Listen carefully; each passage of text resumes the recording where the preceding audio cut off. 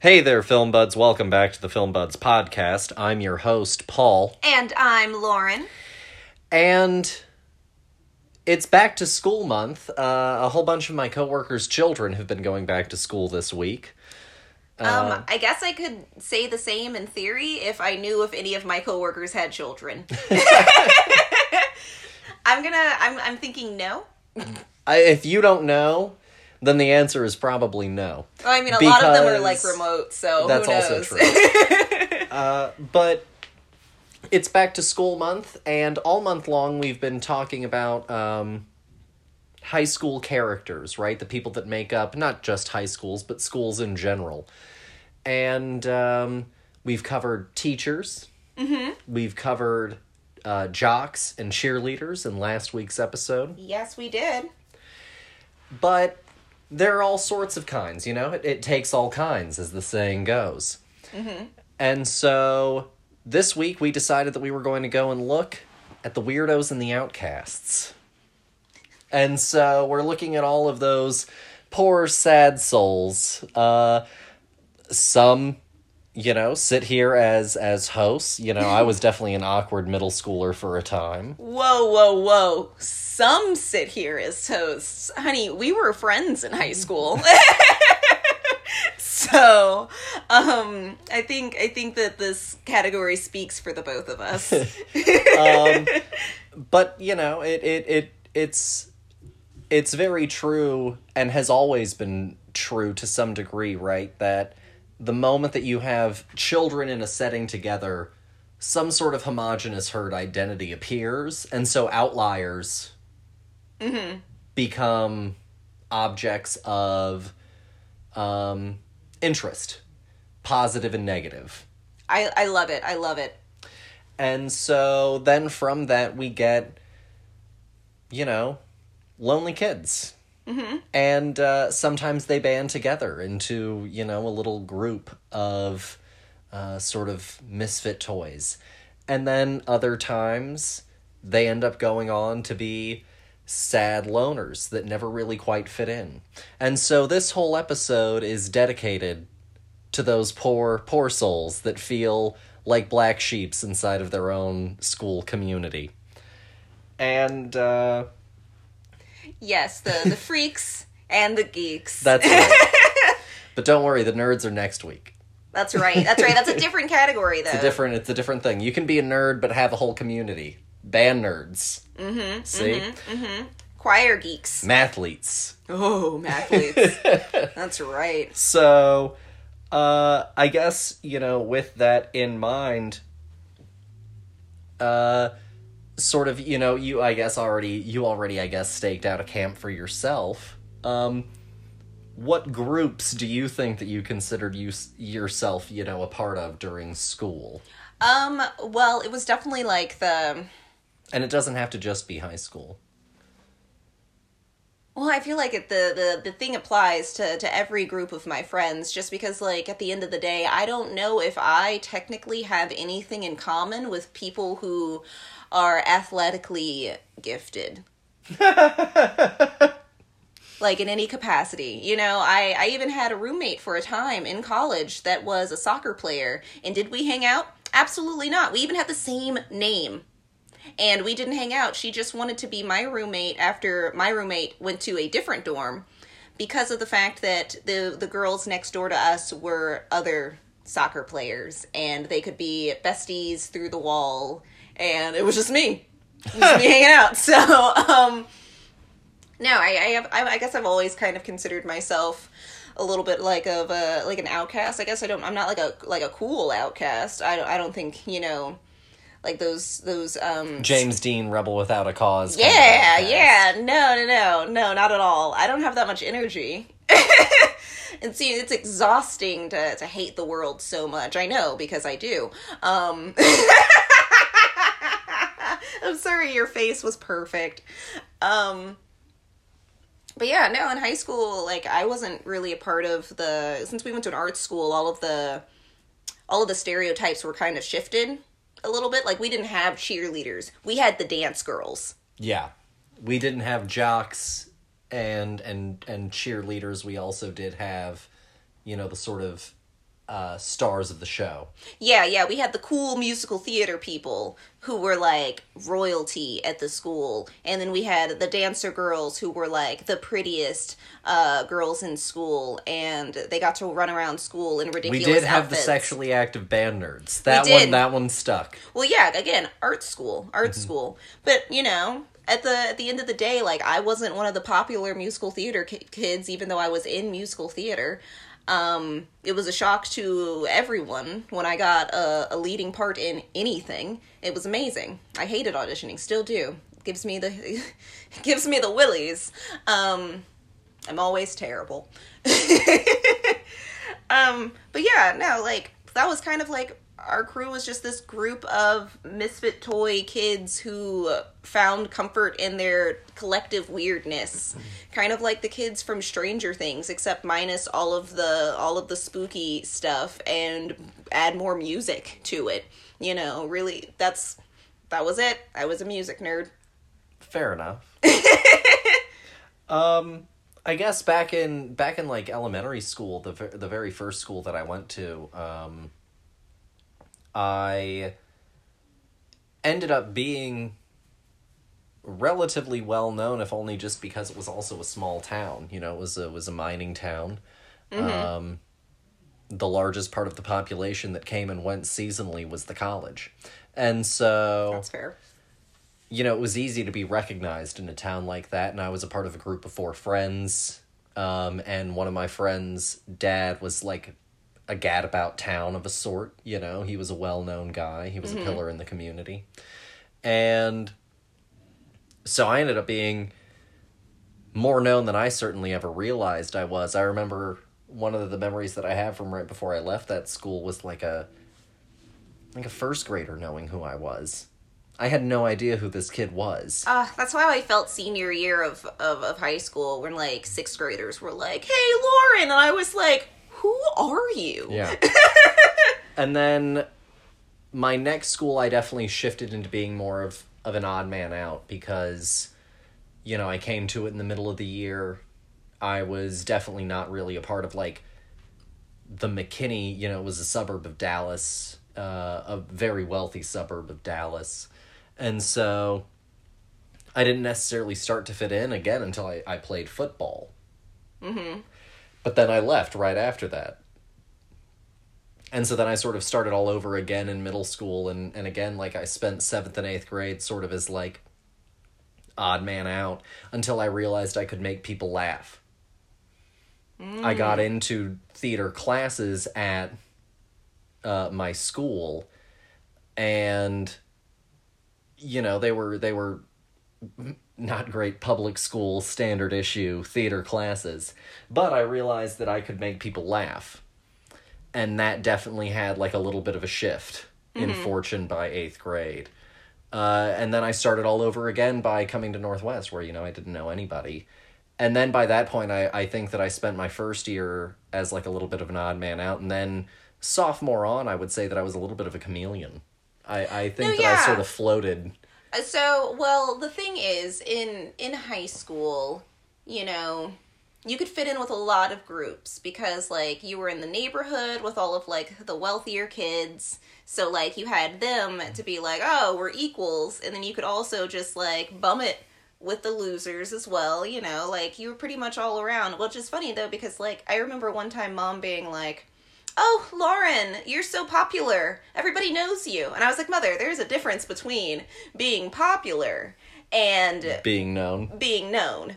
Yeah. I was like, yeah, people know me. It's because I've gone here for years, you know. There's a finite amount of us. Of course they know me. Yeah. And you came up with a whole slew of them. Yeah, exactly. These are the people that I've hung out with for the past, like, 6 years. Like, of course I know these people. They know me, you know. But, like, you really broke through all of that in, like, no time flat.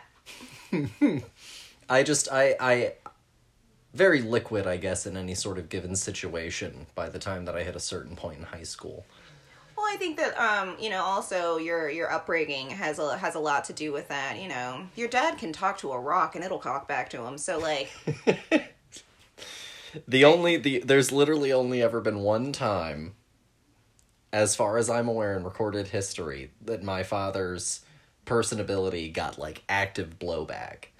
Oh, it was the person in line. It was the person in line. Ah! And that person was a New Yorker. Well, yeah. No, his southern sensibility was not going to rub well on any New Yorker. No, especially like a born and bred who was like fresh to the area and had probably never really experienced anyone as like proper old school, I'm gonna southern talk at you. No. They were unprepared for it and offended. Yeah. I guess with that sort of out of the way, we can go ahead and jump on into the meat of our episode, which is, of course, the films themselves. And as the title has already given away, we're going to be talking about Carrie and Dazed and Confused, kind of two very extremified ideas of what a loner outcast sort of figure is in a school. And so we'll go ahead and we'll jump on in, beginning with Carrie. We, of course, always go chronologically. Carrie is, of course, based on a book by Stephen King. It's actually his first fully published novel. He had been published before. He had written several shorts. He had been a part of a school newspaper when he was in college. But he had never written a novel.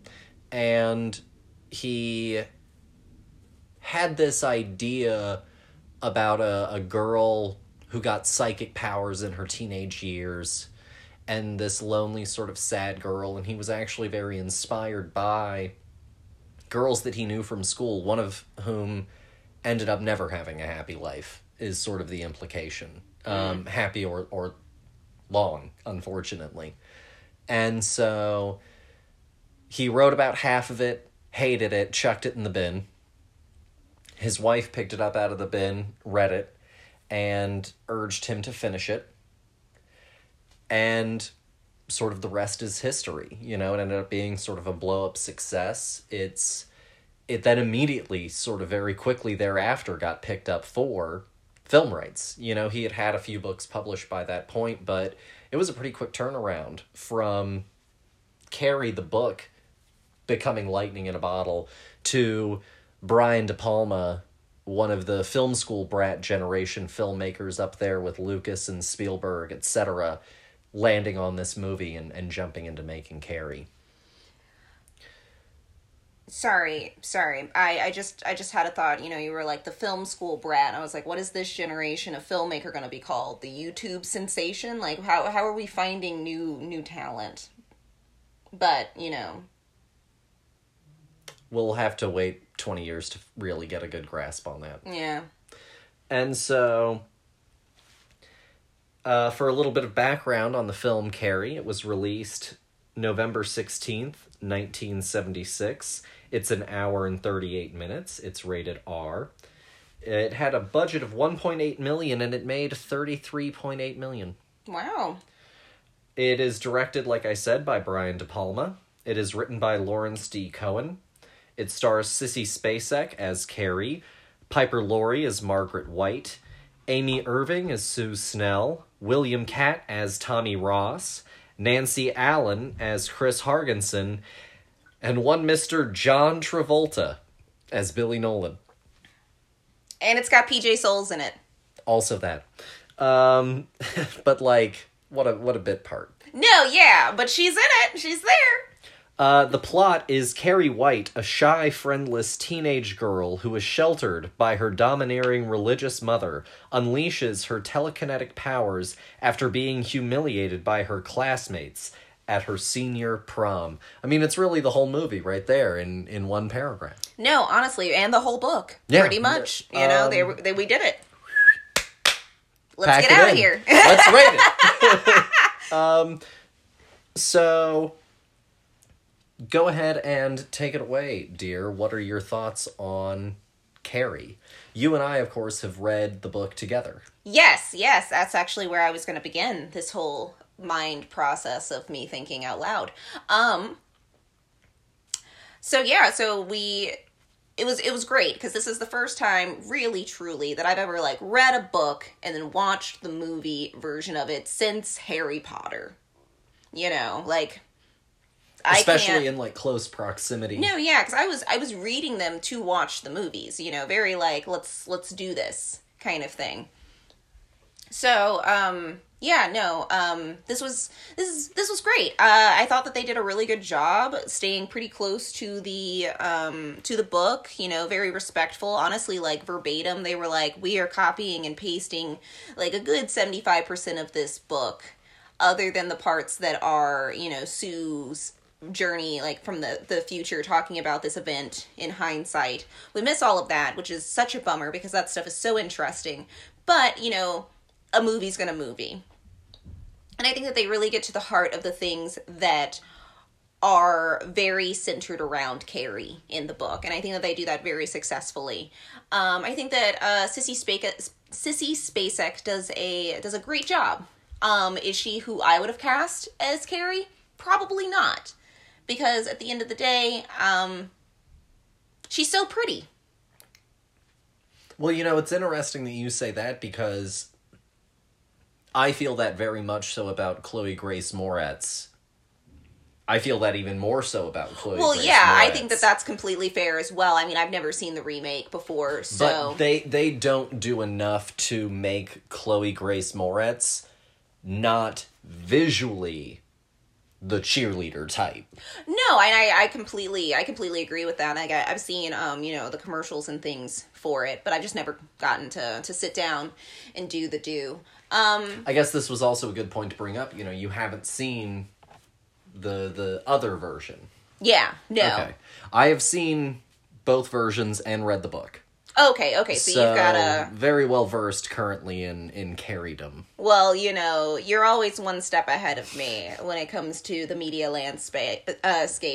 So, but no, I thought that this movie was really interesting. I thought that for it being from 1976, like, I didn't think that ever hindered it at all. I thought that they did a lot of the telekinesis stuff really well. I thought that worked. But yeah, no, I think that Sissy is just really pretty. I think that she succeeds in the aspect of Carrie not fitting in because of her religious background. Yeah, she convincingly knows how to be uncomfortable, because even though, you know, Sissy Spacek is not a bad-looking woman, she is also not a conventional beauty. No, I think that that's fair. And I think that they, like, really, she can find a way to mouse up a lot. Yeah. And so I think that she really does pull all of that out. Yeah. Very, very well. No, for sure. It's hilarious watching John Travolta in this movie. He's not at all the character that we read in that book, and it's great. I think that they really, like, the character's name is Tommy? Billy. That's another... Billy Nolan. Yes. Billy Nolan was a scumbag in the book. Yeah, a true unlikable on every level, but you almost can't make John Travolta... He can't do it. He can't, not really. And he can't go as dark as... And the movie was also never going to go as dark. You know, I think that's the other thing. Even though this movie is very fresh, and even though it is still the 70s, I don't think that this movie was ever going to really commit to some of the bleakest parts of the Carrie book. And actually, I think that brings up an interesting point. I think sometimes the reason that King adaptations fall flat is that people aren't willing to take the full bite. I think that that's fair. I think that that's totally fair. Because at the end of the day, I think that this movie was, like, missing something for me. It's very good. It's better than the new one. It still isn't a perfect adaptation, and I do agree with that. And I know that that's, like, a very controversial opinion. This is definitely considered one of the best adaptations, and it is. You know, like, if we really weigh and measure stones on a fucking scale of the quality of King adaptations, there's probably more to bin than to save. No, yeah, but... It's not perfect. No. And there's room for improvement. And I think that part of the reason for that is that everyone does know the Carrie story. Yeah. The problem is no one, or not enough people, have read the Carrie book. And the real meat of that story is simmering tension to the known outcome. Mm-hmm, mm-hmm. You start knowing that a crime happened. An explosive crime involving Carrie White. And then we start with Carrie's story, and we travel through her and Sue's perspective, and we build how a crime boils, sort of. No, yeah, because we're starting from two different points, you know. With Carrie, we're starting at the beginning of the story and going in a beginning-to-end fashion. Where with Sue, you know, we're doing the same thing, but we're doing it in hindsight, so it's all of this, you know, like, all right, we're going to start at the beginning of the story, but it's now knowing that all of these dominoes are going to lead exactly to here, whereas Carrie is just living. Mm-hmm. And with that in mind, the book is constantly setting up things that you as the audience, when you're living them through Carrie's perspective, might seem innocuous or might seem like good things, but we already know that there's doom fated. No, and yeah. so then it's also this question of how does it work? It's almost a little bit of a mystery. Mm-hmm.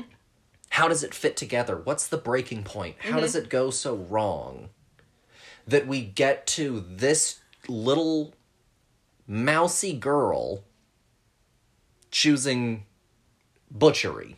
Yeah, choosing to annihilate her entire class and, you know, basically anybody who was attending that prom. And I think this actually also I think that this gets me into an interesting point. I think that's what makes Carrie the book a very successful bullying story. Okay. Is that we know where the bullying ends. Let's look and see what the fracture points are. Mm-hmm. You know, we can really examine the acts that were critical. But then also, because we get Carrie's perspective, we essentially get the truth, which is that we think it might just be these singular acts, but really it's been everything from every subtle action, even more so than the big ones. No, I think that's all really fair. And like I think that the movie is just it's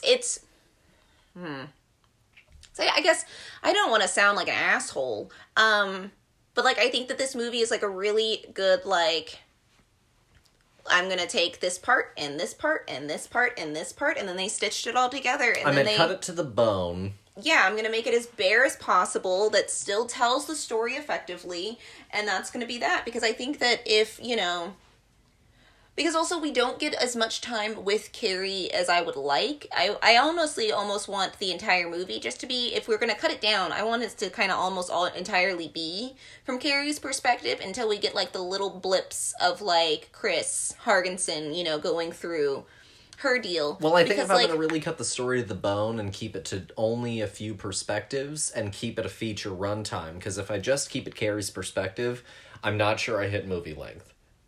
I mean, I think that that's fair, but I think that we miss out on a lot of things that Carrie does. I'd keep it Carrie and Sue. I think that that's fair. Carrie and Sue, two paths that meet in the climactic moment. Because that's the other thing that I think really fucked up, if I'm being completely honest, this movie, is the prom scene is good, the aftermath is a total fuck up. No, yeah, because she goes on a whole rampage. She destroys the entire town. People are talking about this all over. Well, and she kills those two people and she's done. She goes home. She meets her mom. She goes home almost first. Mm-hmm. Then has the confrontation with her mother. Then realizes that she has now officially run out of safe haven. Turns back out into the world. And then is almost like a wounded animal. Mm-hmm. Moving toward the final moments of life doing whatever they can in those moments to do anything. Mm-hmm. And she spends herself completely raw. And that's the other thing that's so heartbreaking about that one versus this one, is she almost kills herself in the exertion of doing all this. It's not just the literal physical damage that has now been done upon her throughout the night. She has also just completely spent everything that she had through all of this massive outpouring of years of heartbreak and repression and suffering, and then she dies in a fucking parking lot. Well, and yeah, the only instead of holding her mother as they die in their collapsing house. And the only person that is there to absorb it is Sue. And also because of Carrie's last little moments of power, Sue knows what she's feeling. Mm-hmm. Through that connection. And that's so fucking heartrending. And I think that that's where neither adaptation has really gotten it right, is I think that, like, Carrie is so much of the beating heart, but Sue is the person that is meant to be the vessel. She's the town crier. She's the one that goes and carries the banner. Mm-hmm. After this person, this entity is gone, you know. She's the one that now has to carry the weight of what Carrie White's life was. Well, yeah, not only that, but also the effect of Carrie in this one moment of Carrie's life, affecting this entire town, and her being a survivor who witnessed this, you know, this entire thing. Because also, like, not everybody that Carrie takes out is someone who is bad to her. No. But at this point, she's done. Yeah. You know, she's this heartbroken child, because even, like, when she does go home and she's like, you know, this is my place, and then her mother monologues at her, and you know, she realizes that the only person who was supposed to love me has never loved me. And yeah, you know, it's this whole entire climactic effort. And yeah, I didn't feel that in this movie. It's like, whereas Gerald's game has every tooth for the bite. Yeah. By the time we get to the end of this movie, it almost feels toothless. No, yeah, I was kind of like, okay, and now it's over. Pet Sematary had a much harder hitting ending for me. Yeah, but I think because they probably stuck closer to the source material. Yeah, you know, Mary Lambert was very dedicated to sticking to the source material. And again, this one is doing a really good job, and I think that it's almost there. Yeah, but it's just at a certain point it's not scary. Yeah. Let me ask you another question real quickly before we rate the thing. Okay. Do you consider Carrie a school shooter story? Yeah. How do you think, and why do you think King was able to predict school shooters almost so far in advance? Because I think that he is an observant person. I think that he has seen people be treated so poorly, and, like, you know, a natural response is, until you can't take it, you gotta do something about it. You gotta fight back. You know, you gotta stand up for yourself. And for some people, that is that. You know, the only way that I can ever defeat this bigger force than me is with a bigger force. And, you know, ending up taking that into such a drastic light is obviously not the answer at all. But for some people, when you've been pushed to just your breaking point on every level, to the point where you result in that, there's clearly echoes of this throughout in our entire, you know, culture. People going postal. Yeah, exactly. And it's the same kind of concept, you know. Not everybody is doing it for some kind of radical thing. Some people are just fucking tired, you know. And it happens all the time, and that's the sad part about it. But I think that King, as a person who's writing about people who are broken, most of the time, I think that he could see it. And, you know, Carrie is about people that he knew who had hard lives. And I think that the fact that he is able to capture this in such an honest way and put it into into like a magical realism landscape of, you know, sure, she didn't go in there with a gun, but she literally, you know, develops her powers in a moment of trauma. Mm-hmm. Well, and I bring that up also because Carrie comes out 70s. Then he goes on and under his Richard Bachman pseudonym writes Rage, which is truly a school shooter story. And so he wrote two of the most probably prophetic, you know, pieces of modern fiction in relation to what was to come. Well, yeah, but also, you know, at the time when he's writing this, you know, you have to look at the landscape of the world at that time. The 70s was a hot time for a lot of, you know, political issues. Upheaval. Yes, yeah. Unrest. And he was also a teacher, and he, I'm sure, saw how poorly people could be treated, and I'm sure he remembered back to when he was a student and was like, oh, wow, even in all this time, students still aren't treated better by their peers. Exactly. They're still the same mean spirit. It's baked into our DNA. It's this hunt or be hunted mentality. Mm-hmm. There's not the safety at place. Yeah. No, because like at the end of the day, you know, every time we try and build back up the safety net, you know, some group comes by and says, no, we don't like this. Mm-hmm. And so then we have to start all over again. So it's a cycle. It's but I think that that's why he is tapping into this so effectively, is because not only he was probably a victim of bullying himself. Yeah. I mean, it's the first thing that he wrote about publicly as a book. Yeah. You know, bullying is a hard topic. By the way, random aside, if anyone out there, as a Film Buds listener, has a copy of Rage in any capacity and would like to share, I'd love to fucking read that thing. It's one that he won't publish anymore. It's hard to find. No, yeah. And so there's some like misprint ones that we saw. We could have gotten them.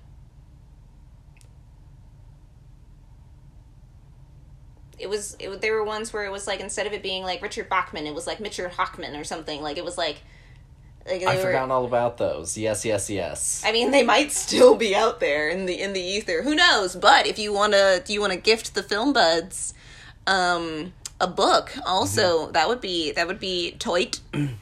If you want it back, I'll take it. I'll scan every single page, however long it takes me, send it back to you. But I would love to read it if anyone has a copy. Truly. Because I think that he's a very interesting guy, and I'm fascinated by the fact that he kind of called this thing so in advance. I mean, what goes around comes around, you know? Yeah. It probably... It could have been something that he was like, this could never happen. So if you had to rate Carrie out of 5, what would you give it? I think I'm going to give Carrie, oh gosh, I'm gonna murder this movie. I'm gonna give Carrie a 3. Okay, I was gonna go 3.5. Okay. I always get so nervous that our scores are gonna be so different than each other. You know? I was gonna go 3.5. Like, I think that this movie is it's fine. Yeah, it's good. Like, it's, you know, it's passable.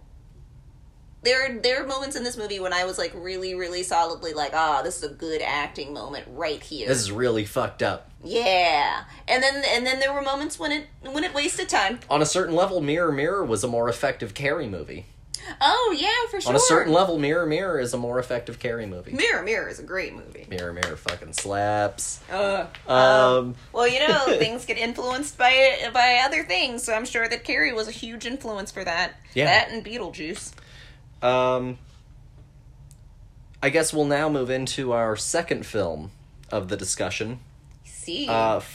Dazed and Confused. Perfect title. It was released September 24th, 1993. It runs an hour 43. It's rated R. It is written and directed by Richard Linklater. It stars Jason London as Pink, Joey Lawrence Adams as Simone, Wiley Wiggins as Mitch, Parker Posey as Darla, Matthew McConaughey as Wooderson, and Ben Affleck as O'Banion. The plot is the adventures of high school and junior high students on the last day of school in May 1976. I guess I'll go ahead and kick this one off. It had been a while since I had seen Dazed and Confused, and I think the last time I saw it I didn't really have the right appreciation for it. Richard Linklater is one of my favorites. I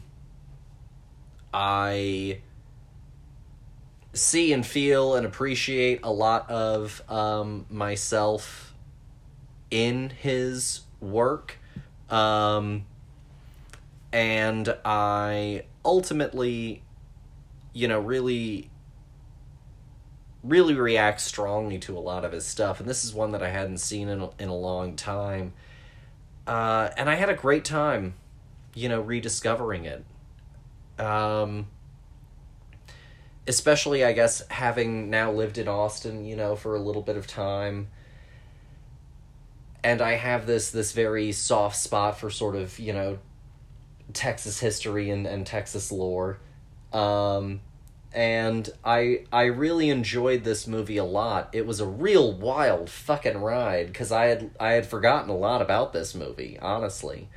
But I really enjoyed it, and I think that what Richard Linklater does incredibly well, we reviewed one of his films earlier this month with School of Rock. Mm-hmm. And I think that one thing that he has managed to do so well is keep in touch with this child voice that always rings true and authentic in every movie that he does that has children in it. I think that it's very honest and authentic in School of Rock. I think it's very honest and authentic in Boyhood, and I think it's very honest and authentic here. And even though it's in no way like a childhood lifestyle that I recognize, in certain aspects, I also still understand the emotional beats of this movie, and I found it really, really enjoyable, really, really funny, and deservedly quotable. It's not perfect, but I enjoyed it a lot. What are your thoughts on it?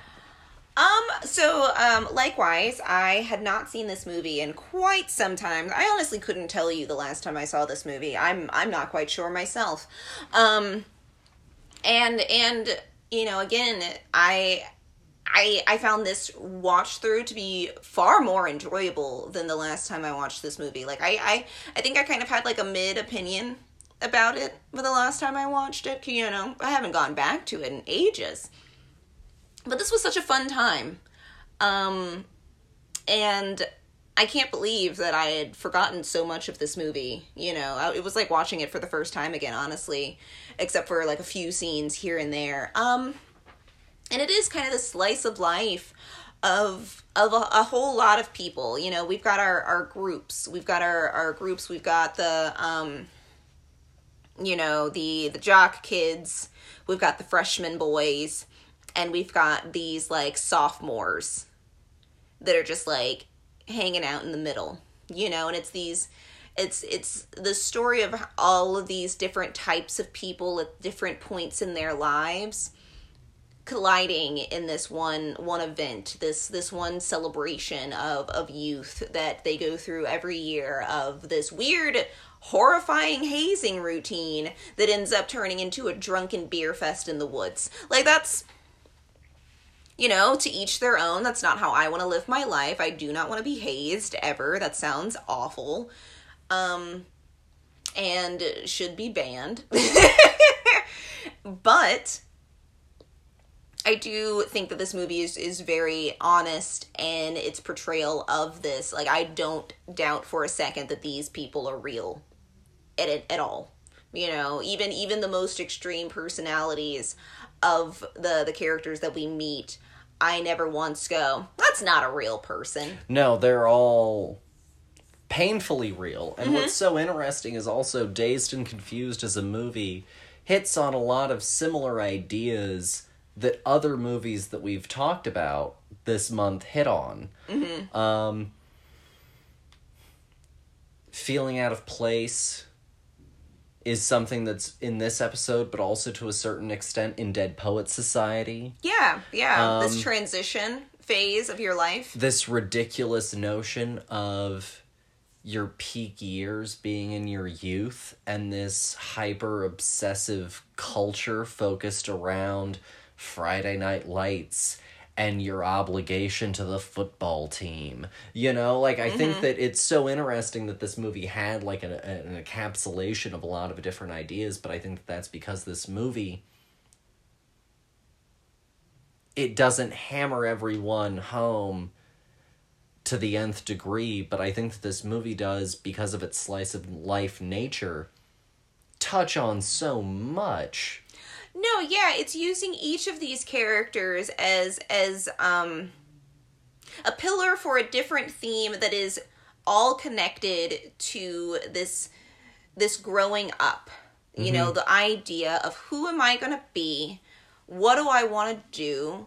You know, in every year that goes by, am I that much closer or that much further away? You know, and it's all of these people who are doing a lot of, you know, personal check-ins in this film. You know, we've got the kid who can't possibly be embarrassed by some asshole and makes an entire plan that he's gonna fight him, and that's gonna be how he wins back his honor, like frickin' Zuko or something, you know.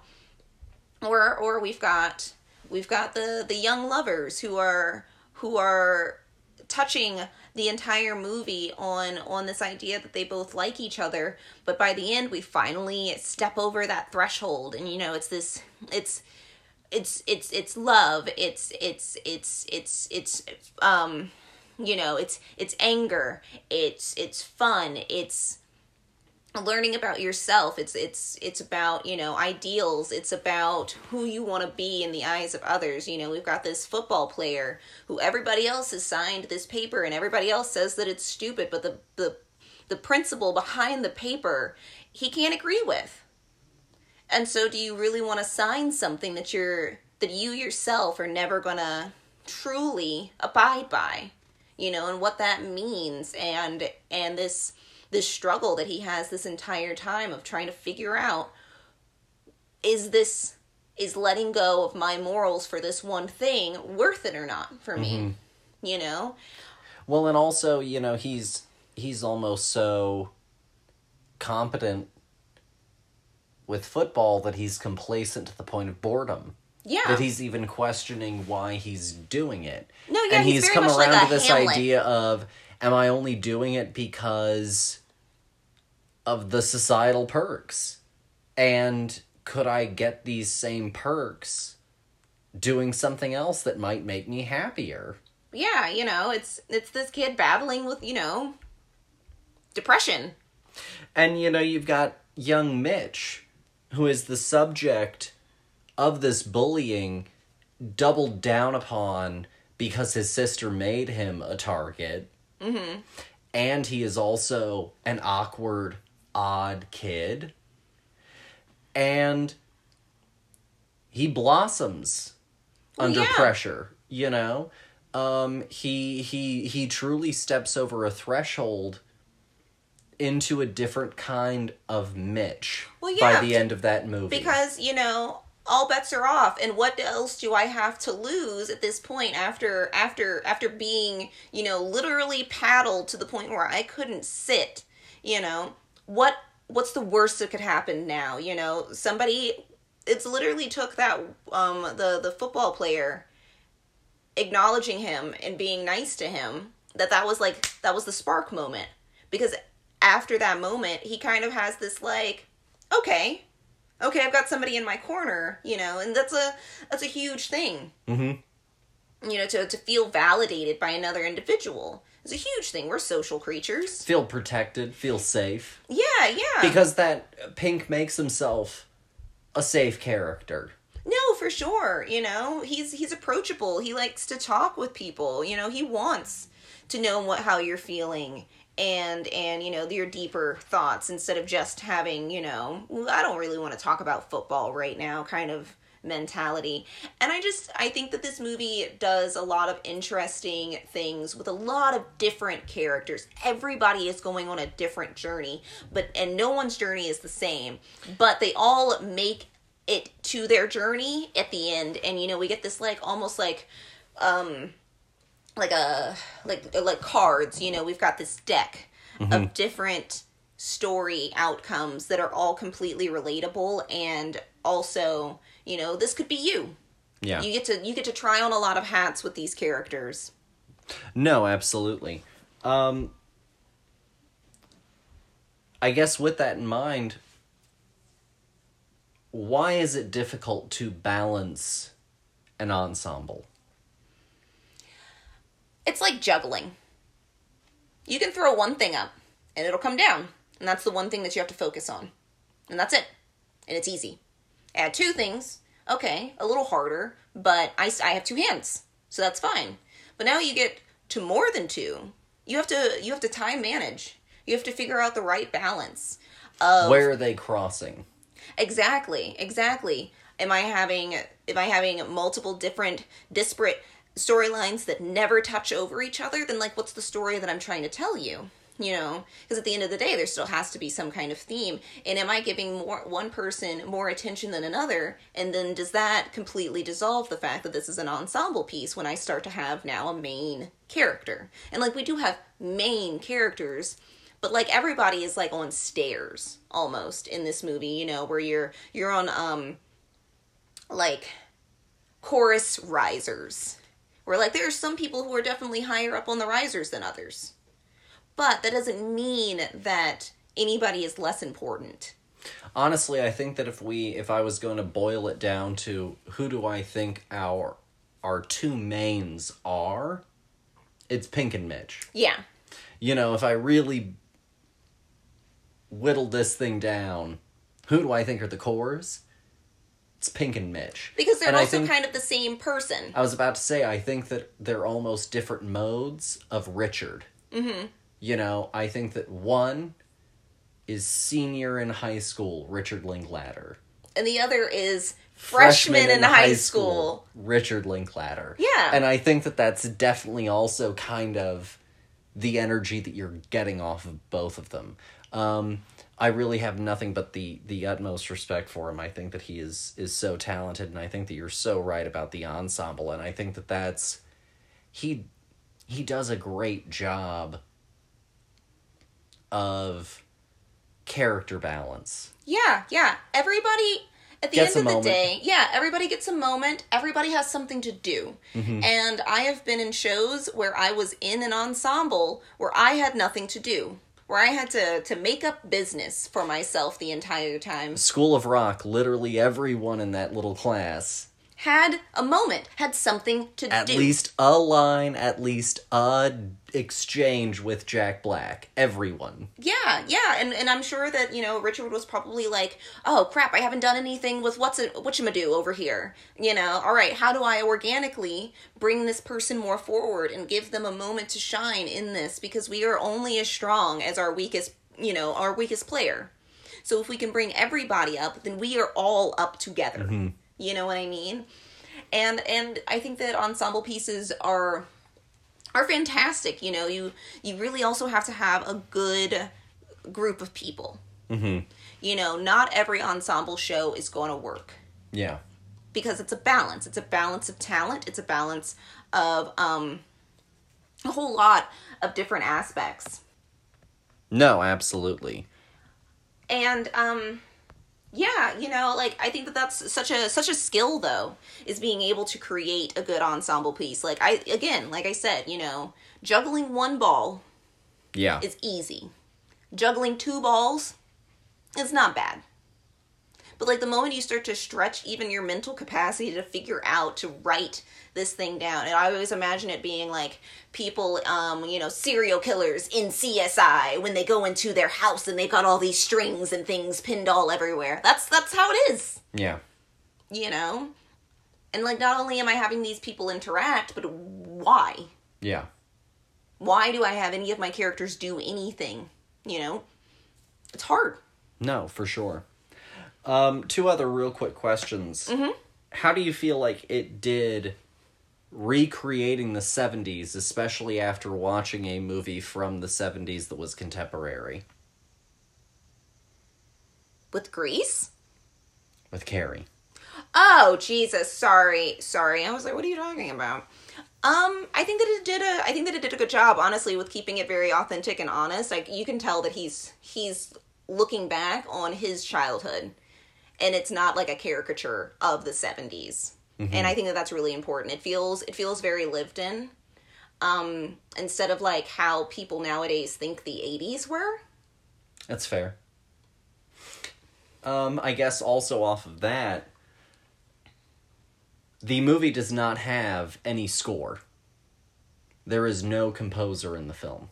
No. Everything is sourced music from the time. Mm-hmm.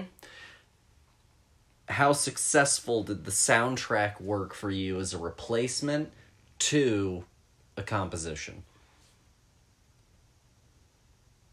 I found it distracting. I'm not gonna lie. Because every time that a composition moment would come in, you were suddenly just hearing acutely aware of, like, a tune that you knew? Yeah, because there wasn't just, like, any ambient sound. Everything always came in full force, like, with a music cue. Yeah, look at me. I'm a popular song of this time. Like, and at the end of the day, it would be one thing. Found my point. Is one thing to have popular music in your movie, but it has to fit.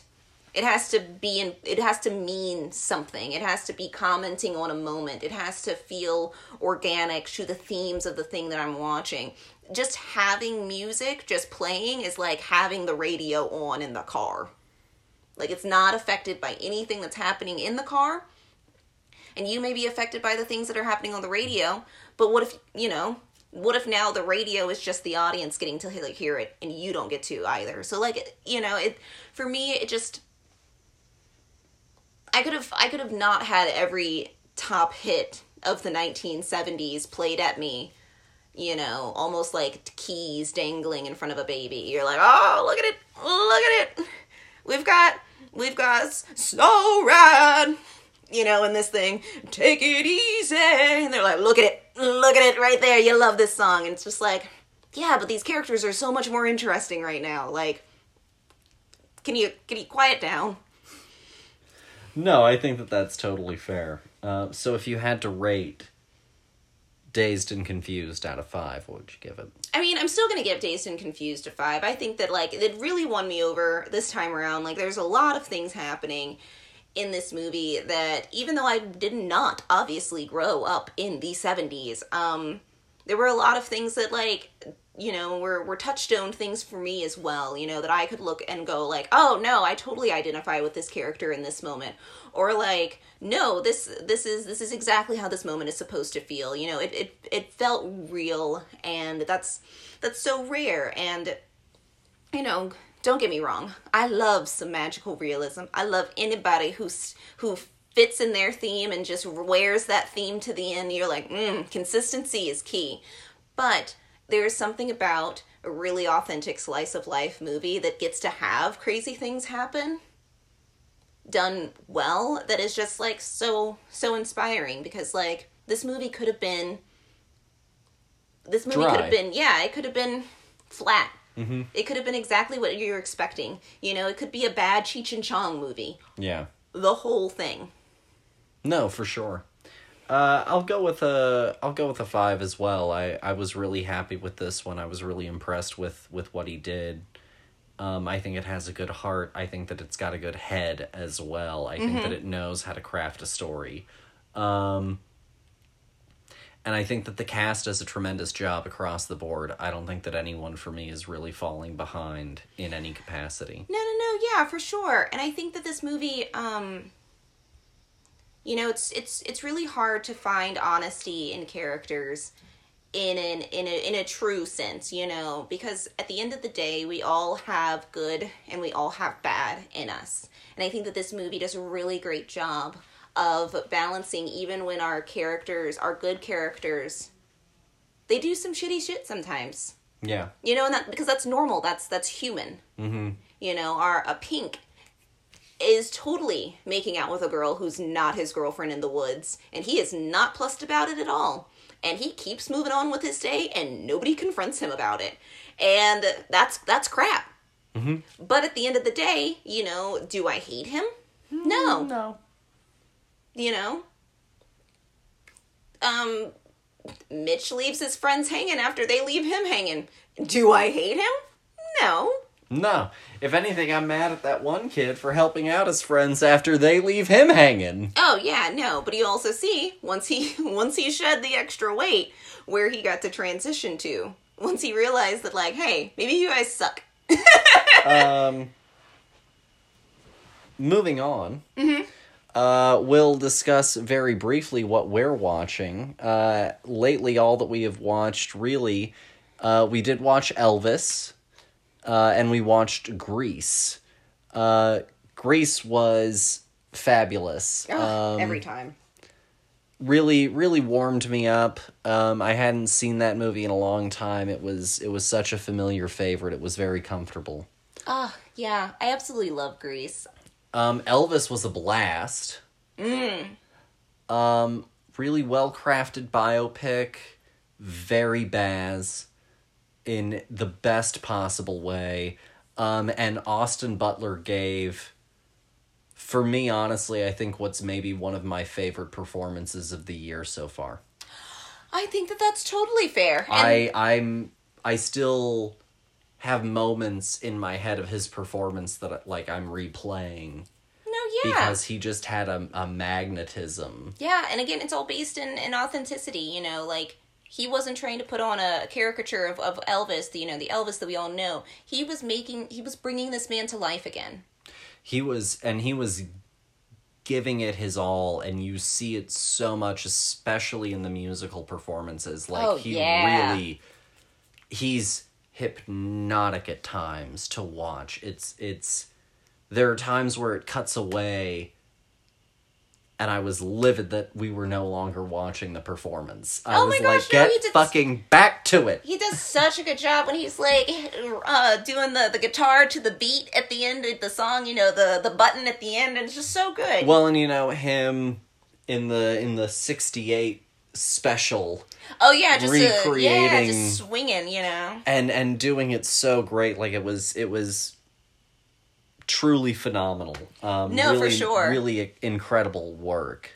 And an example of a movie that's doing a much better job of having, like, pop culture songs organically woven into the thing. Just saying. Beyond that, as far as media news goes, there were only 2 things that I really wanted to bring up. 3 things. One, apparently, they are no longer interested in casting a Bond over the age of 39. Okay. Which I think is for the best. Well, yeah. I tweeted about it as well. I think that as much as everyone loves Idris, he's too fucking old. Well, yeah, but we don't have anybody else, dear. Where are all the young people at? Well, apparently they're looking for them. Well, they can keep looking because the oldies are going to be like, I'm still good. They're going to fucking put Tom Cruise in the part. No, they're fully putting a kibosh on... This was a new report that came out. They are not at all interested in casting anyone over 39. I'm going to be Bond. Everyone over that age point is thrown out. They've really given it a lot of thought, and they have decided given the scheduling of a Bond film, especially in today's day and age, that they need to go younger. And so they are looking for someone in their 30s somewhere. Fascinating. This is going to be the youngest Bond we've had in a while. Almost ever. Kenya Barris is now doing a remake of The Wizard of Oz. So you're saying The Wiz? No. As one Twitter user I saw make the joke say, he is doing biracial The Wiz. He's doing colorblind casted The Wiz. Yeah, essentially. It's just he's doing a remake of The Wiz. Or of The Wizard of Oz, not The Wiz. But he's ignoring any sort of racial lines, and he's trying to spruce up the story and modernize it, but he's not remaking The Wiz. Okay. I mean, like... A rose by any other name? I mean, kinda, because also, Horse of a Different Color is the other one that I was thinking Yes. That's the Wizard of Oz one. Mm-hmm. You know? The Horse of a Different Color is literally one of the... It's... Yes. Anywho. We've done so many different versions of Wizard of Oz. It's almost like becoming Cinderella at this point. I just don't Cinderella care. And you've got Cinderella's Story, and you've got, all of these different iterations and remakes and hip adaptations. Yeah, and this character just can't just exist in itself, because also, I'm going to be completely honest with you. Other than The Wiz, what other version of The Wizard of Oz, and there are several, can I honestly name at this moment? Can you honestly name at this moment?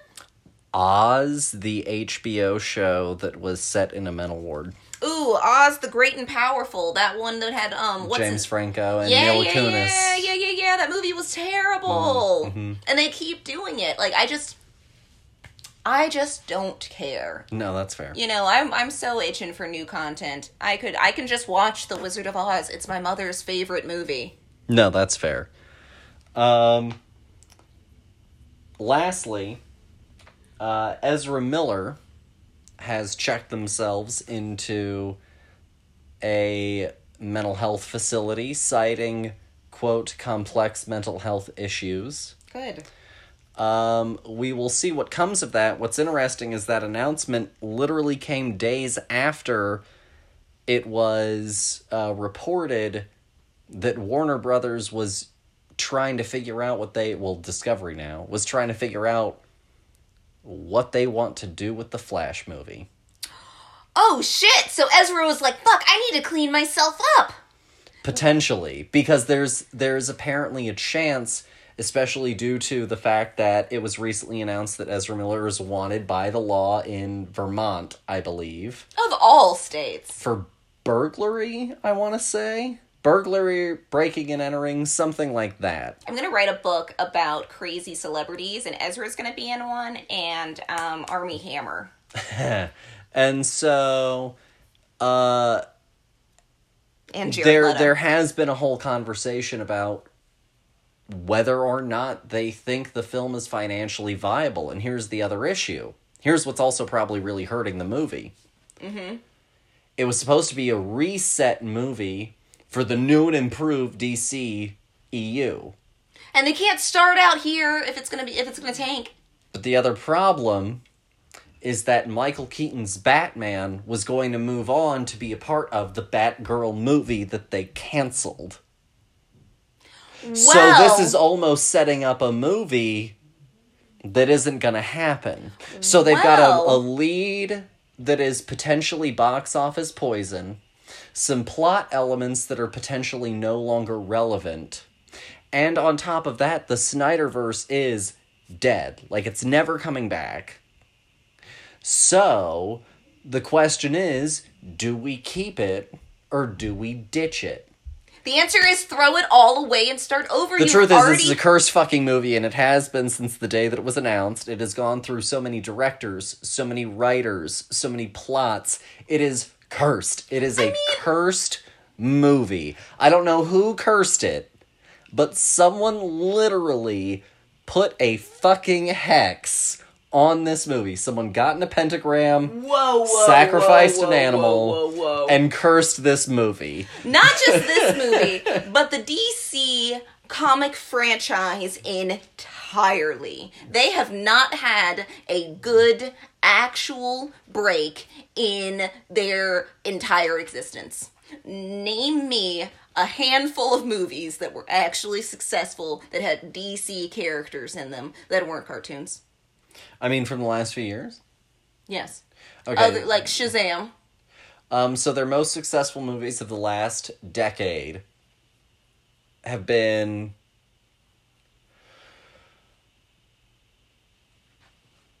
the first Wonder Woman, Yep. the Aquaman movie, No. Shazam, Yes. the Batman, Yes. A student right there. Joker. No. I didn't tell you what's good. I said what's been successful in the last decade. Baby. Making money in the box office is easy. An Alvin and the Chipmunks movie can make millions of dollars in Joker the box has office. Oscar Gold. I don't Walked home with Oscar Gold. I don't care. People don't watch the movies that they're supposed to be voting for. I don't care that somebody went, "Oh, I know that name. Oh, I'll vote for it. It sounded good. I just never got around to watching Joaquin."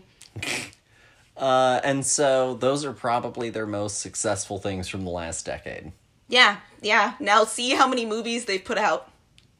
Fair. Their entire model is, we'll plan later. No, that's true. And that's where they've really fucked themselves this entire time is, we'll do it in post the production meeting. It's almost Hobbit-like. Yeah, and it's and they keep looking around and going, I don't understand why we keep failing. No, for sure. I don't understand why Marvel, who plans years in advance, is still succeeding past us, even in their most terrible few things yet. Yeah. It's because at least you had a plan. No, for sure. Terrible. But that's pretty much all the media news that we have for y'all. Go and sign up for the newsletter. It is going out at the end of the month. And it's going to announce some of the stuff that we're doing moving into the end of the year. If you haven't already, go and check out last week's episode. Check out all of our back to school episodes. And that's pretty much all that we have for y'all, dear. Do you have anything for the listeners? Oh gosh, no, I've said so much. Go out there and watch a movie that makes you happy, because, why not? Yeah. I guess all that I will say is, try and do something good. Yeah, there you go. Go out there and in the next week, do something good. And if you hit a moment where you hesitate and something deep inside tells you to do something, do it. Unless it's bad. I mean, obviously, but I'm talking about in the context of a moment to rise to action. Yes, sorry, I didn't mean to ruin that. If you're hitting a moment of uncertainty and something deep inside is telling you that something is the right thing to do and you're not doing it, do it. Yeah, my grandmother would always say that even if you were a pot, be the best pot that you can be. So even anybody can be their best self and, pay it forward. Yeah, so try and do something good. That's all that we have for you guys this week. We'll talk to you guys next week when we get into overachievers and nerds and close out our back to school week. Thank you guys, thank you. Thank you guys as always for listening. We'll talk to y'all later. Bye.